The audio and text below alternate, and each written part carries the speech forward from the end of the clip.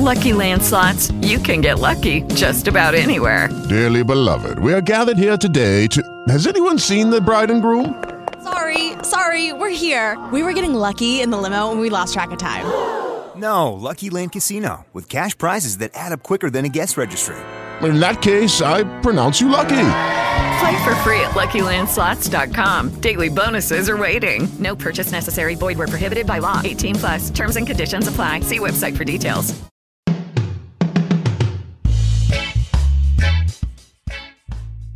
On the Sideline, a podcast for coaches and aspiring coaches, where we share the best practices of coaching, interview with coaches, and experts in the field of coach education. Here is your host, Vin Blaine.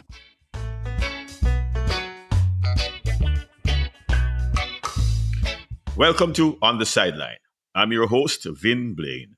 My special guest on today's show will be Mr. Ray Powell, and we will be discussing developing a tactical game model. Ray, who has worked in the UK and Tanzania, is a coach educator, an author of several soccer coaching books, and a UEFA licensed coach. Welcome, Ray. It's my distinct pleasure to have you on today's show. Thank you very much, Vin. Nice to speak to you. Good to be on with you. I look forward to this talk for a long time now. Good. It's taken a bit of coming together. Yeah. I know you had mentioned in our discussion about developing a tactical game model. I have an idea what it might be about, but as you are the expert on it, I wanted to see if you can explain to me what that's all about in your context. Okay, well, I suppose just as a preamble, often when we talk about tactics as coaches and as pundits and the guys in the TV, we zoom in on certain aspects. So we zoom in on a formation, or we zoom in on a midfielder or a front three or whatever it is. The game model, you zoom out. When you're looking at the game model, you zoom out. And what we'll get to hopefully throughout this podcast is a study away from formations and systems and stuff like that, and more to the zoom out part, to the game model, which is sometimes called the 4 phases of the game. Or sometimes other places call the 4 moments of the game. It doesn't really matter what you call it, but for coaches, and certainly all high-level coaches, to get an effective tactical system together, your plan isn't around a formation, it's around your use of those 4 phases. Okay, so you look at each moment individually and how they connect. Correct, yeah. So it's for for the sake of planning, we look at them separately first, our ideas around each. We definitely have to connect them then to make sure that they function as a whole.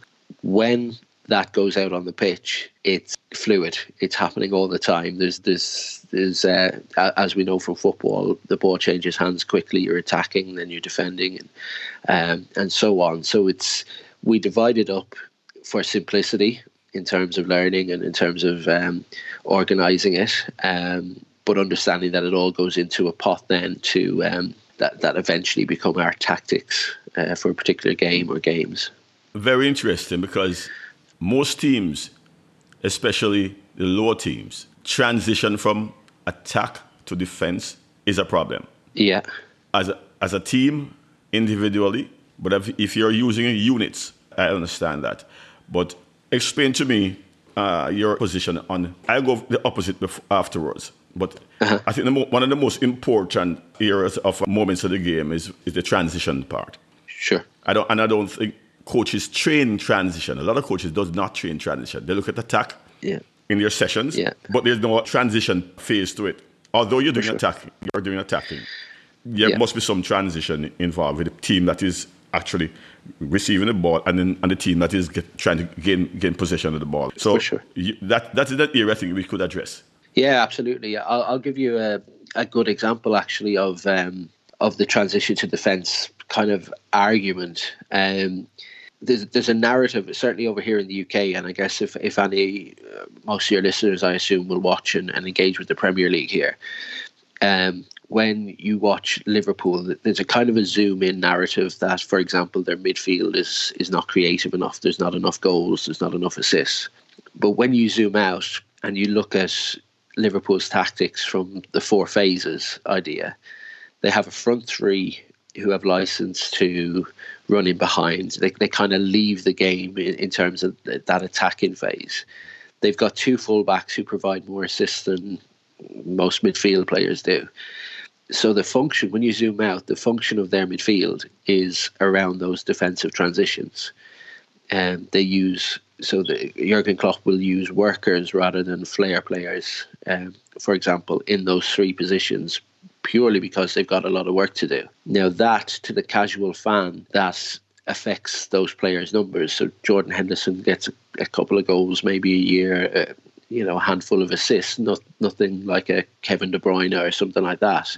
So when we play Football Manager or fantasy football, we say Kevin De Bruyne is a better number 8 than Jordan Henderson. Transfer value is more, numbers are better, all that sort of stuff. But what they're not fully understanding is that Jordan Henderson role in the bigger picture, or the other midfield players, which is number one, that transition to defend, because up till maybe 18 months ago, Liverpool were dreadful at it at times, and dropped lots of points and got sort of stuck in games because of that. So there was a clear move in that case to, and you'll notice all the big games Liverpool play in, their midfield will always be those kind of functional guys, and it makes you wonder, but as part of the overall plan around transition to defend, they're the key element, and if you start putting flair players in there, you lose that phase of the game, you lose a lot of that phase of the game. The ones who don't come back to defend right away. Yeah, I mean, you've got there's two sides of it. There's, when you talk about individuals there's number one, the desire to do it, which we focus on a lot. But number two is that if your instinct as a midfield player is an attacking one, so you take Liverpool back a couple of years before that and you had a Philippe Coutinho in there, you're not putting him in the team to transition to defend. You're putting him in the team to for the attacking phase. Now, right, he can contribute, but you're not getting your value for him. So yes, you have your run back quickly kind of attitude, and that's fine. But you've also got to build a team around the characteristics that are already in it. Right. Now, if Jordan Henderson didn't recover quickly, didn't run around, didn't sort of bail the team out in certain situations, and he wasn't scoring goals, then you probably don't put him in the team at all. He's probably surplus to requirements. But it's interesting that he, in this example, he will leave out Oxlade-Chamberlain, Naby Keita, the more forward-thinking midfielders, right, in those big games where those small moments really matter. He could probably do it against Bournemouth, but certainly not against Barcelona, if you understand where I'm coming from. And that's a good way to look at it for coaches who are wondering why some of these players don't start in certain games. Sure. Because it's a bigger picture he looked at. Absolutely. And that's important there. So, okay, I know that we know that the 4 moments are attached to this tactical game model. Yeah. How would the coach approach developing that tactical game model well, we know different teams, different approaches, but there must be a methodology. There is, and you could be quite structured in how you think about it. I think most coaches will have a focus on one of those 4 phases, or certainly one of the attacking or defending ones. Mm-hmm. You have your coaches who will their start point will be, when we have the ball, this is what we want to do, this is how we're going to attack, and the rest of it can flow from that. You will have other coaches, and maybe for a particular game. So, for example, a Mourinho in a big game, when he feels the team is second best, his focus goes on the defensive organisation part. But they all understand that even though we focus on one bit, we have an extra love or desire for one of those phases, the rest of them must follow and sync up. If it's probably best to speak in examples here, and I will use Premier League ones, I think, just because of the worldwide appeal of it. If you look at a Pep Guardiola team, for example, obviously the possession-based emphasis, the in-possession stuff for Pep Guardiola teams is plain for all to see. What we don't see unless we look for it is the next bit. So the next bit in the model is the transition to defend. So he sets up his teams positionally to make sure that when they lose the ball, they can press it and win it back if possible. They can slow down a counter-attack, or if they're under real threat, and they've got a bit of a bad reputation for this, but when they're under real counter-attack threat, they commit fouls. They're quite happy to commit fouls in sort of areas of the pitch that aren't dangerous. So you may start with the focus, we'll say, on the possession attacking bit, but the rest of it's got to flow. I have a bad example for you as well. I'm sure we'll get to it later in the call. Well, okay. So I'm more interested in this development phase right now, how coaches can approach. Because right now we're looking at, I like what you use, a bigger picture. You zoom out. I like that zoom out, because if we get caught in individual play or even a unit, we have things like forward supporting the midfielder, that type of approach to training. Yeah. The critical side, and I like it, because the critical part of it is just zooming out to look at the bigger picture, look at what's happening outside the area of play. And this has to do with more of a analysis of your team, the why. Yeah. What is the football problem? Yeah. And sometimes you have to take a bigger picture of what's happening to see the player off the ball. And I'm saying a lot of us concentrate on the ball coaching and not around the ball, sometimes off the ball. And that's an important part of the thing that falls into the tactical development model. I still want to get to what's the best approach in a training session. Take it from that point of view. Yeah, let me just park that a minute, just to pick you up on what you said about the following the ball thing. Mm-hmm. If you're, and I don't mean to get in anyone's face here, I promise, but if you're following the ball, you're a spectator. Eh? You are a spectator. You're a fan, and you're a fan who's in a privileged position where you can shout at your team or you can give them instruction. Yes, and I won't say anyone can do that, and people can do it better, but that's really only part of the puzzle. When it's a habit, first of all. It's not a case of you're doing it wrong. It's just what you've always done, probably. Especially for whatever inexperienced coaches or coaches making that transition through their qualifications and so on. It's not a bad thing, but it's about breaking the habit. So my first step along those lines for coaches, my first bit of advice is, if you think about these 4 phases, I want you to, when you're watching your team, let's say you're watching your team in possession and they're attacking, I don't want you to watch that phase. I want you to watch the next one. So yes, they have the ball and they're attacking, blah, blah, blah, blah, blah, but your focus is actually on that transition to defend moment.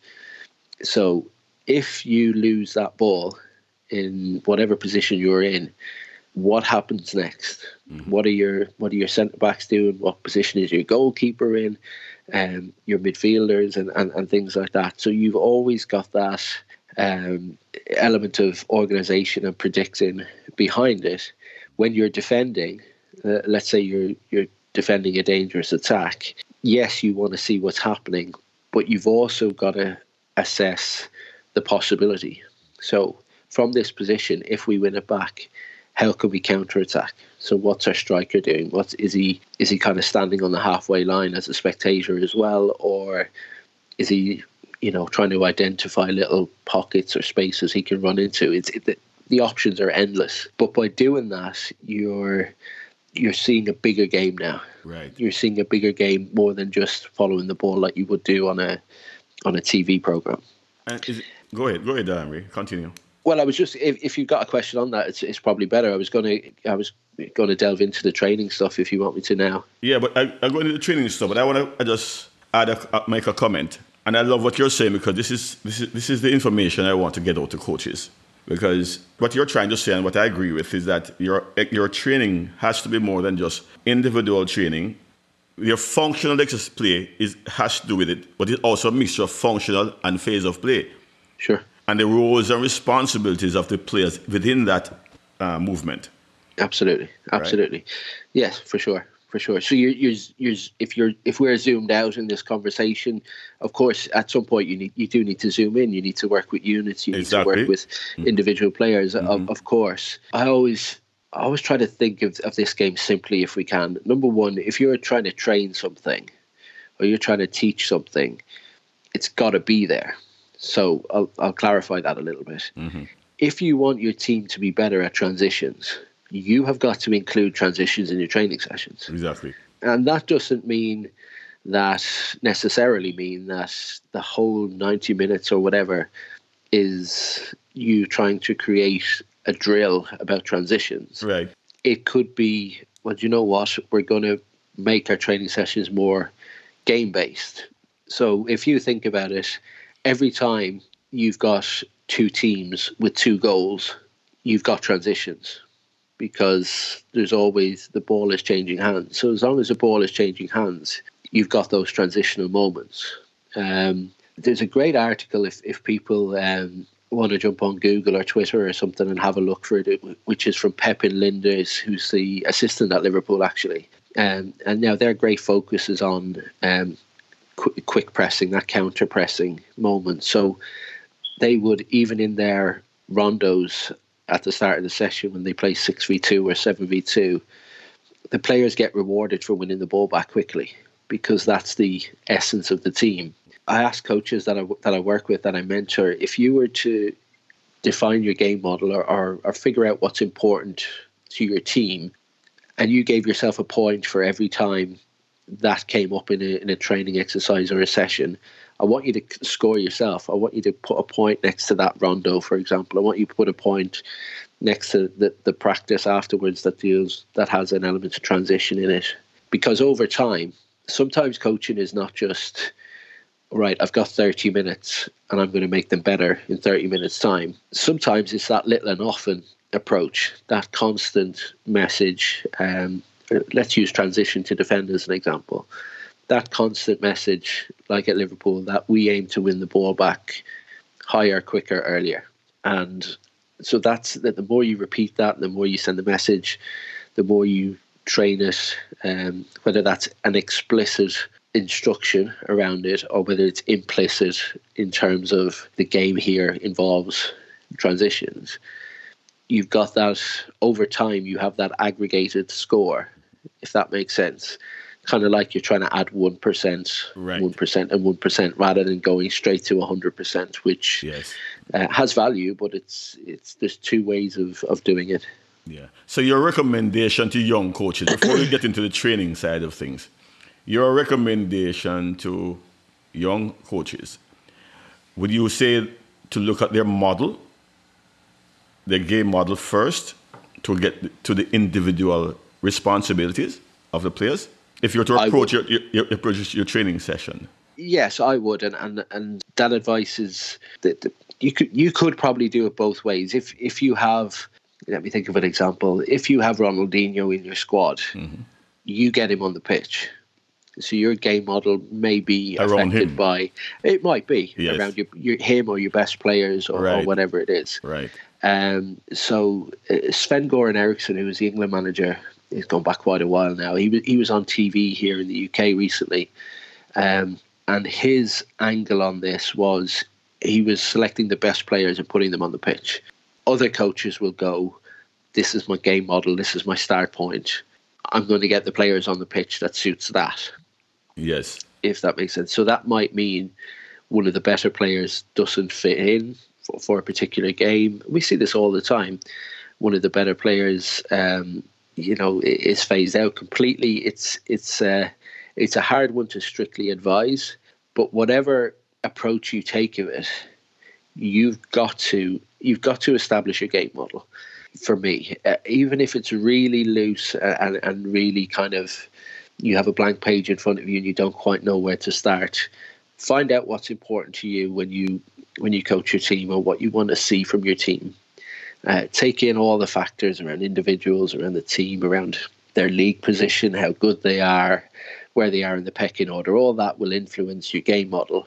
But if we were to look at other sports, and I'm sure people from other sports would laugh at us, because if you were to go to watch Usain Bolt in a training camp in preparation for an athletics event, whatever, in a couple of weeks' time, you would expect him to be training only around the bits that he's going to use in that event. Does that make sense? Yeah. So I don't know anything really about athletics training, but I can't imagine he's running up hills. I can't imagine he's doing 12-minute runs or anything like that. It will be, how can I get from A to B in 10 seconds, less than 10 seconds? So my acceleration, my top speed, and whatever else comes into it, the other physical stuff, I'm sure it's more complicated than that. But we wouldn't think that was strange at all. We would think that was absolutely normal. So for your football team, if you've got a game, an event, a tournament, and you're preparing for that, why would you do anything else other than preparing the elements of your game model? It's something that's game related. Game related, but not just game related, but game model related. So game model related. You understand what I'm? Yes. The slight difference. Mm-hmm. So if I'm Pep Guardiola, for example, and I've got a game next week, and we're going to play the way we play to our game model, then he's probably not going to train deep defending, right. And probably he's not going to train counter-attacking from defensive positions. He's going to concentrate on his in possession stuff, his transition to defend high up the pitch, and his quicker counter-attacks. So it's kind of you're breaking the game down, I guess, into your game model and what's relevant for you, mm-hmm. and training that. And I love the information, Ray, because a lot of coaches do generic exercises. Yeah. And they have a game, they're not preparing for the game. They believe that they get into a session and what they can do is just simply go play 10v8, 11v11. As you said, the model is not there. So maybe they didn't have a concept of what they didn't think of what they do as a model, a game model. Yeah. Because I think what happens more often than not is that they change these as they go along, which is nothing is wrong with it. But sure. I'm just saying that, do they concentrate on the concept of a game model? Yeah, I mean, you don't want to generalize too much, but I would suggest that the coaches working at a better level are sifting through those kind of practices and training sessions, like Pep and Linders earlier, even down to the type of rondo they use at the very beginning, is relevant and links to what they're trying to do on a Saturday. It doesn't matter if your game model changes. So if you're a coach of a particular team and you need to get points every week, your game model might change every week, depending on who you're playing. And that's a kind of coach preference, whether you focus on you and your game model for a season or 10 seasons, or whether you go, you know what, we're playing top of the league on Saturday, so we're going to do this. And we spend, I'm talking about adult professional teams, of course, international teams. But we learn from those teams, Ray. Yeah, so, we do. So if we're even talking about Barcelona and Man City and Liverpool, I think young coaches, maybe you can't replicate what they're doing because you don't have that type of player. But it gives you a guide as how to develop your own model. Absolutely, 100%. I say to coaches, and you're like this, that if your primary or elementary school teacher will have, for example, a degree in math, it doesn't mean that they teach the degree math to 5-year-olds. Right. It means they select what the 5-year-old is ready for, what they're available, what the curriculum says, and so on. Great. So you're absolutely right. Having that higher level knowledge, I guess that's a work in progress bit, but understanding the game at the highest level, so you can bring it back to your team in your circumstances. Now, the game model, you can only make it as complicated as your players, as they need to understand it. So I think that's very important. So we're age appropriate, we're level appropriate, right? And all that is absolutely important. Expecting your under 15s to play like Barcelona is probably silly, but you can still take elements from it and use Barcelona as your top of the mountain kind of ambition. Instead of taking the session from the internet and applying it to the 10, 12-year-olds and say one-touch football, it's kind of ridiculous. Correct. Yeah, it's.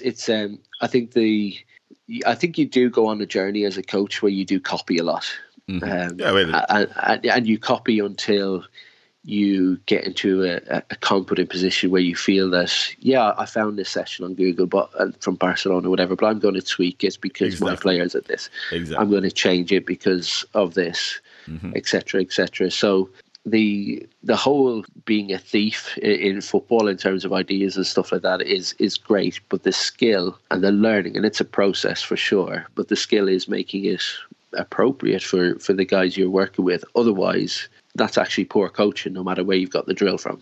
Exactly. As I said, I always say to them, we are all thieves. We look at sessions and we tell them, it's how you adapt them to what you're doing that makes a difference. Yes. A question, Ray.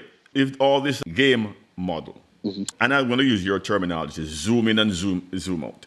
That's fine. That's the easiest way for them to understand. It tells you exactly what you're doing to look at the bigger picture.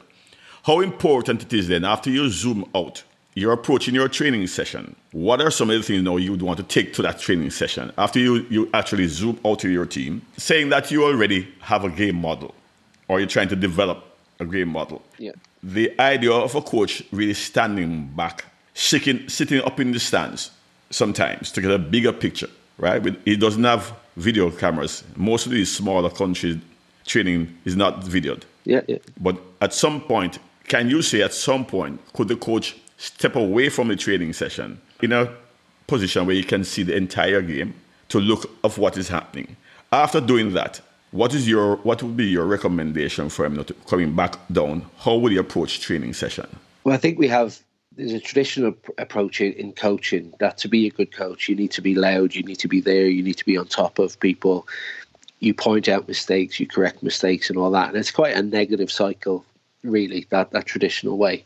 And I still have coaches now who kind of tell me, I'm not sure I'm doing it right because the guy who coaches beside me on a Thursday night is shouting and kicking every ball. And that's we all go through that, yeah. We do, yeah, we do, and that's, we probably all played, under coaches like that, and that's our lens, that's our starting point. We always bring our own experiences to what we do. But if you're going to be better than those around you, if you're going to be better than the ones before you, you need to explore other and different ways of doing things. So you have this, you could forever zoom in and zoom out, whether it's a training session or a game model, of course. In terms of, if I give you a little snapshot of the way I work with players, to answer your question, I hope it'll be helpful. We would organise our season, and this is certainly working with youth. We would organise our season with a curriculum, with a way of working. So I could tell you in 6 months' time, on the, whatever it is, 6 months from now, September, the first week in September, there's a really, really high level chance that we'll be focusing on X. So that may change because life changes sometimes, but I'll be able to pretty much guarantee you that we'll have a focus on a particular element of our game model that week. Part of that curriculum is individual development, because you spoke about the individual a lot, and we zoom in on them, which is fine. But how often do we actively go about improving each and every one of them? And I mean each and every one of them. So part of your curriculum or your season's work is a little bit like you would expect in school, where each student has, I don't want to use the word grade, but every student has their own individual path that they're working on, even though there's 30 of them all being taught the same lesson in the school. So if I'm sitting up in the stand and I've had this zoom out in our training session and I go back in, I'm looking for a couple of things. I'm looking for, is this the topic? Is it helping the topic that we're focusing on that particular moment? Are the individuals involved in it doing the things that their individual development plan set? So this will sound really amateur, but how often do you see your centre back in a small side, in a 7v7 or something like that, play as a left winger? Just because it's a regular behaviour by coaches. Sure. They play small-sided games, For instance, they'll play a small-sided game with no rules, no positional play. Yeah.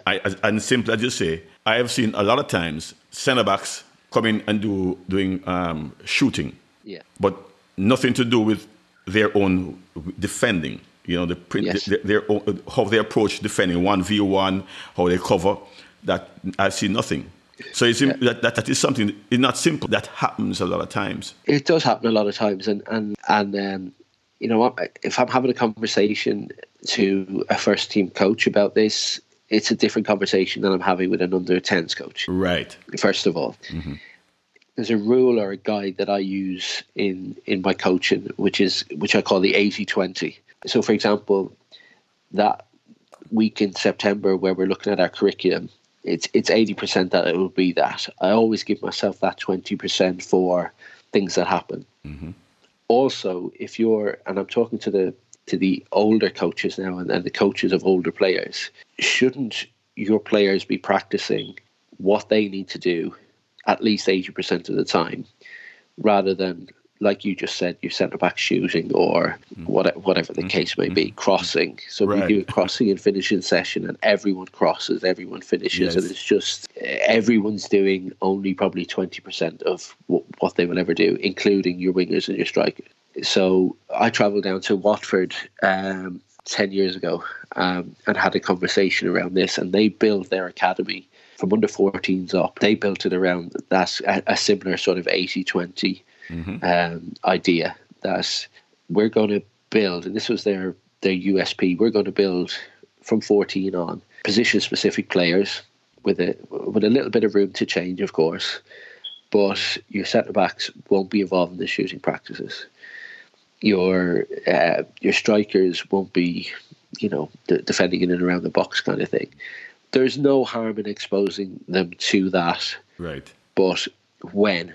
Why? That's exactly. That's a question. Those are the questions. Yes, correct. Because I was about to ask you that too, about, the when. Not the why so much, but the when. Do you want to get them involved in that? Yeah. I mean, if you look at football from the top down, you have the technical tactical bit, which we tend to focus on in our training sessions, which that's your game model, that's your whatever, your shooting practices, your defending practices, and so on. The other parts of the game model is in terms of not the game model. Sorry, the other parts in that long-term development is the psychological and social. So there might be times in your training sessions where you think, do you know what? We need something that's light, fun, different, freshen things up or something like that. So yes, your defenders will get involved in the shooting practice, or you play a daft warm-up game because your team's maybe lost on Saturday and you need a bit of a pick-me-up and a bit of a bit of social cohesion or whatever. So you do have to throw all those elements into the pot. But they're your 20%. They are your 20%. That are sometimes rather than all the time. Yeah. As I get back to that, there's one thing I want to ask you though. We're going on the same road. The individual players, we know, of course, they are important. But if you have a game model, the game model says that you want an overlapping wing back. Yeah. You want your wing backs to go. A lot of times we see coaches want that, but they're not training it. Yeah. And that's a part of what their game model is. This is how they play. But I had this conversation recently about that. We are training, and all are training the same way. All the players are doing the same thing. Yeah. And not, I just said, the importance of doing the specific work. I like that 80-20 rule. Because if you're playing piano, for instance, that is what you have to be concentrating on. Sure. Your chords and your movements. So the approach should be the same in football. Yeah, 100%. It would be madness.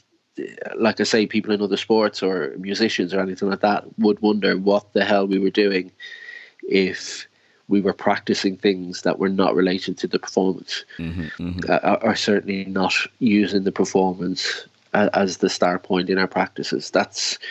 It's crazy. A pianist, an orchestra or anything like that, if they've got a performance coming up, they focus on their performance and the elements of their performance. Yes, correct. And that's their rehearsal. Yeah, of course it is. And then, if you're a racing car driver, you need to hit 200 miles an hour going around corners and slowing down and speeding up and all that sort of stuff. That's what you're doing. It doesn't, you driving your mum to the airport doesn't count as driving practice, because it's not. You understand where I'm coming from? Yeah. Or bringing the kids to school. It's not. It's driving, but it's not relevant enough to consider it practice. So, the generic stuff, coaches can do what they want if they feel like it's a benefit, but can they tell you what the benefit is in terms of the game model, number one, but also maybe the physical, psychological, social stuff that makes up part of the game as well. And this is in American football. They have plays with different numbers. So everyone knows their movement when certain numbers are being called and what the receiver does. A lot of times that we can take things from other sport. We're not saying we're going to have a number system. Sure. But if you can embed in the mind of a players that, hey, when Johnny makes a run, this is how I want you to react to that run. And give support. But we sometimes focus on the player on the ball too often. And for instance, I was looking at an analysis of a team. It may have been, I think it was Barcelona, and what happens in the pressing, because it's useless that a couple of players know what they're doing, and the one that can prevent that outlet pass doesn't do his or her work. For sure. So I think this is complex. I think the game model and the overall simplicity, the way you put it about zooming out and zooming in, it gets complex when you're looking to develop that model, isn't it? Yeah, it is. And it's not something that you sit down for an hour and you come up with. It's something that you learn to do, you evolve. But just because it's difficult doesn't mean that you just don't do it. The closer you get to it is a step in the right direction, for sure. And just, I know we're running out of time here a little bit, but you mentioned there about American football and the numbers and if there was a fifth element to your game model, and it's kind of, it doesn't sit within the model, it kind of sits to the side or all around, is your set plays. Right, exactly. So, and they're the moments in football that are different than any other part of the game in terms of you can actually heavily pre-plan them. Now, as soon as that ball rolls, as soon as that play is taken, we're back to this real variable, anything can happen type of thing. I don't know a lot about American football, but I get it's a little bit, I guess, similar to rugby in a sense where there's a match line. There's a line on the pitch where the game is taking place right now, and with both teams trying to make territory to get into advanced positions. Right. And with all the stoppages in American football, for example, you can have a set play book, of course, and that's a big part of American culture. How that look when the ball is live and rolling in football is very different because the game line can move 60 yards up the pitch in a second. A player in 10 seconds can move from one corner of the pitch to another. So you've got it is more variable, but your set plays give you an opportunity to practice routines, to have a little edge on your opposition, and they make up, numbers differ, but you're talking the guts of 30% of goals come directly or indirectly from set plays. So getting ahead of your opposition is one tool to certainly use.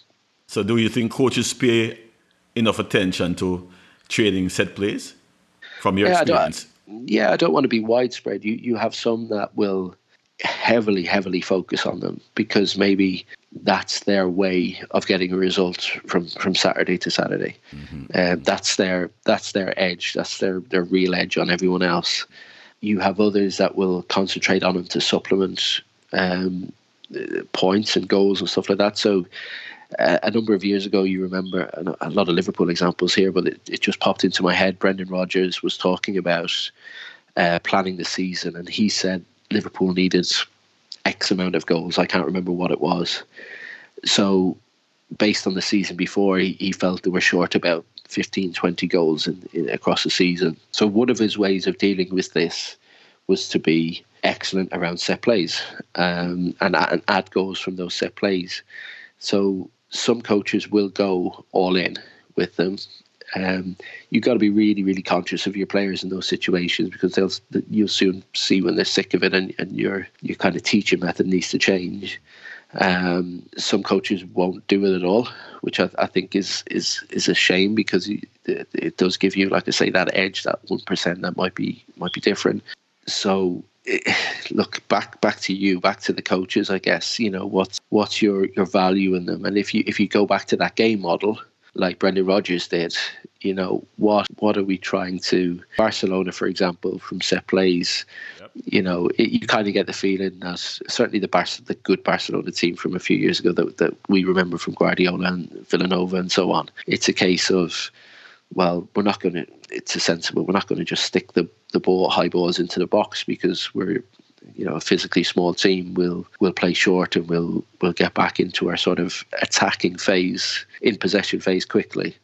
But that in itself is a method rather than just not doing it. Yeah, I'm laughing at that, about putting the ball in the air in a corner. Because I've seen teams where their opponents has 2 6'5" defenders in the back, and their forward is 5'8". Yeah, and they have no other alternative. They play nothing else but put the ball across. Yeah, you're right, and it's it doesn't make sense, does it? Now you could.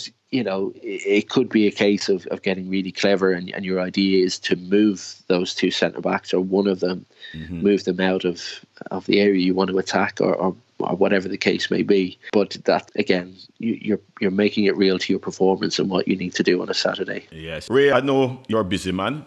We'll continue this conversation in another podcast. Sure. It was really nice talking to you, and I look forward to our next session where we can expand on the approach to the tactical game model. Okay, Vin. Take care now. Thanks for coming on, man. Cheers, mate. Well, coaches, I hope you enjoyed the conversation as much as I did.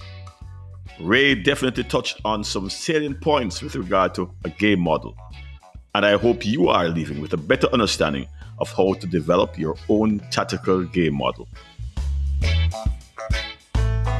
Thanks for listening. If you found value in the show, please share with your friends.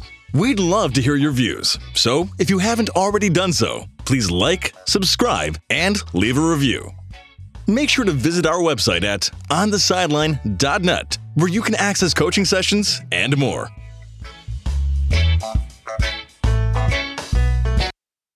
Hello, it is Ryan, and we could all use an extra bright spot in our day, couldn't we? Just to make up for things like sitting in traffic, doing the dishes, counting your steps, all the mundane stuff. That is why I'm such a big fan of Chumba Casino. Chumba Casino has all your favorite social casino-style games that you can play for free anytime, anywhere, with daily bonuses. That should brighten your day a little.